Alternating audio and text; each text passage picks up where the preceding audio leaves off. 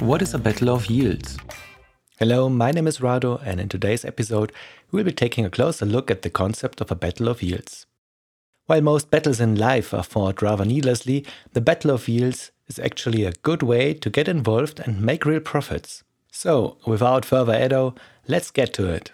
Enjoy the episode. As the name suggests, the Battle of Yields, or BOY, is all about the yields, since anyone can earn rewards from participating in a BOY.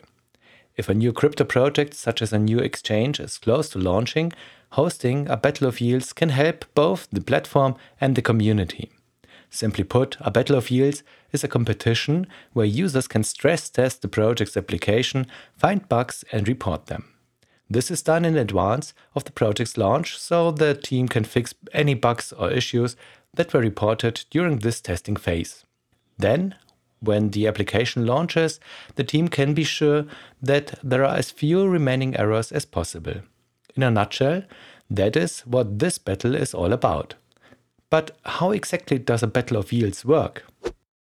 When it comes to crypto, it's all about the community. Typically, new applications are assessed by only a few paid testers who spend hours and hours trying out every possible way of using the application, the various buttons, and going back and forth between pages as often as possible. During a Battle of Yields, however, the project's community is invited to test out the application themselves. This leads to many more people participating and stress testing the application, which makes the testing process more efficient as it increases the amount of people searching for bugs. Furthermore, this crowdsourced approach also has the positive benefit of building community awareness.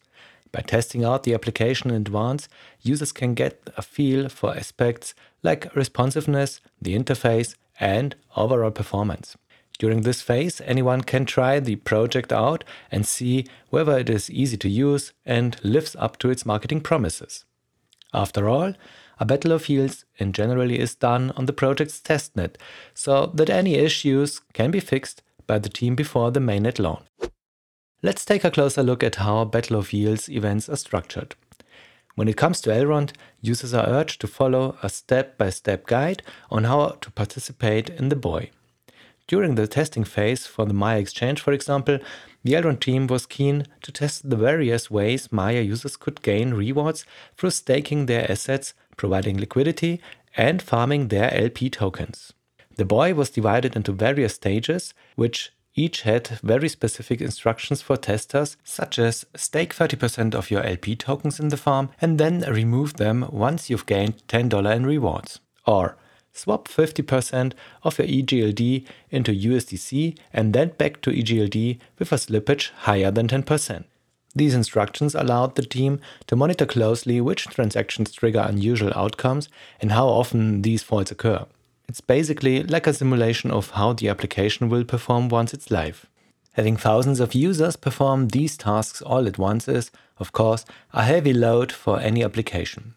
However, it makes sense to invite as many participants as possible now, because the workload later on will be even greater. And to be honest, it's a lot of fun.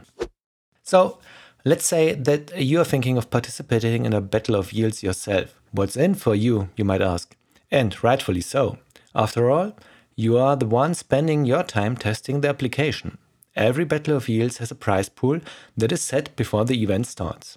The money in this pool will then be distributed to every participant who has performed the task correctly at the end of the BOY, with the share corresponding to each user's individual performance. With thousands of people participating, it is of course unlikely that you will make a gigantic sum of money this way, but still, you will be rewarded and you will receive your share once the competition is over. To get your rewards, you will be asked to provide some sort of verification in advance, like your Twitter or Telegram handle, as well as your wallet address.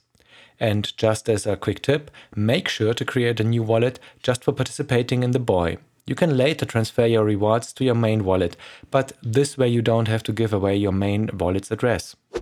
So, is there a Battle of Yields coming up soon? Well, I wouldn't be asking if there wasn't one, right? Our partners from AshSwap are hosting their own Battle of Yields starting at the 5th of May this year. The deadline for registering is the 1st of May, so make sure to sign up as soon as possible so you can participate, learn more about AshSwap, and make some money along the way. You can find the link to the registration page in the show notes. And if you want to learn more about AshSwap and their new stable swap exchange on Elrond, make sure to check out the Istari Vision YouTube channel for our latest video in which we give you an overview of AshSwap and their stable swap exchange. Until then, thank you very much for listening and hope to see you again soon for our next episode. Bye bye.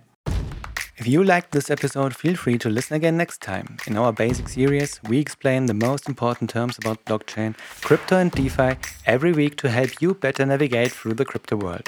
If you have a specific question or feedback about our podcast, feel free to write us an email at hello@istari.vision or visit us on Twitter, Telegram, Instagram and Facebook. Until then, all the best and happy staking, your Rado.